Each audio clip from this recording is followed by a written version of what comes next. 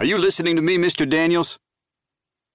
I jerk my head toward the sound of my coach's voice, already aggravated to the point of distraction because he's determined to waste my time. His office is small, but so is he, and the cinder block walls have faded to a dull blue, casting an eerie pallor over his skin. The veins in Coach's neck strain as he fights to gain control of the impromptu meeting he's called me into. I'm not in the mood to listen. With nothing to add, I keep my damn mouth shut instead, giving a terse nod. I said, "Are you listening to me, son?" I want to remind him that I'm not his son. Not even close. My own father doesn't even call me son. Not that I'd want him to. Jaw locked, teeth clenched. Yes, sir. Now, I don't know where that chip on your shoulder comes from, and I'm not going to pretend to give a crap about what goes on when you leave here, but I'll be damned if I stand by and watch one of my boys self-destruct in my gym. His weathered skin stretches along with the grimly set line of his mouth. He continues. You think you're the first prick to come through this program thinking his shit don't stink? You're not. But you are the first prick to come with an attitude I can't seem to quit. You're also one sarcastic wisecrack away from getting a fist slammed through your pretty face.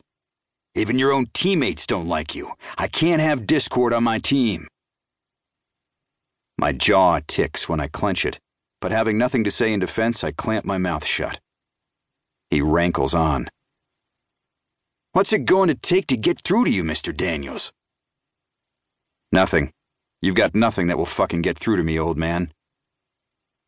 He tips back in his old wooden desk chair and studies me, fingers clasped into a steeple. Balancing on the legs, Coach taps his chin with the tips.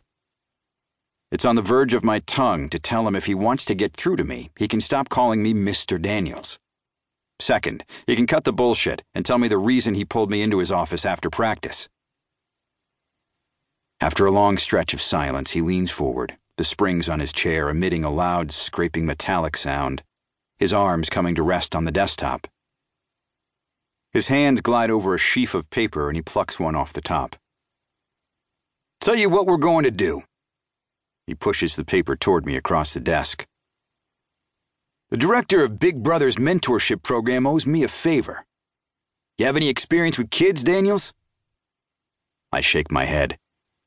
No. Do you know what Big Brothers is?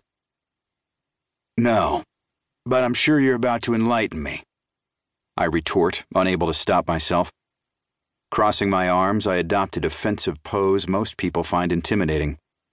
Not Coach. Allow me to educate you, Mr. Daniels. It's a program designed to match a youngster with an older volunteer, such as yourself, that acts as a mentor. Hang out with the kid. Show him he's not alone. Be someone dependable that isn't going to bail. Typically, they're good kids from single-parent households, but not always. Sometimes the kids are left alone, deadbeat dads, that sort of thing.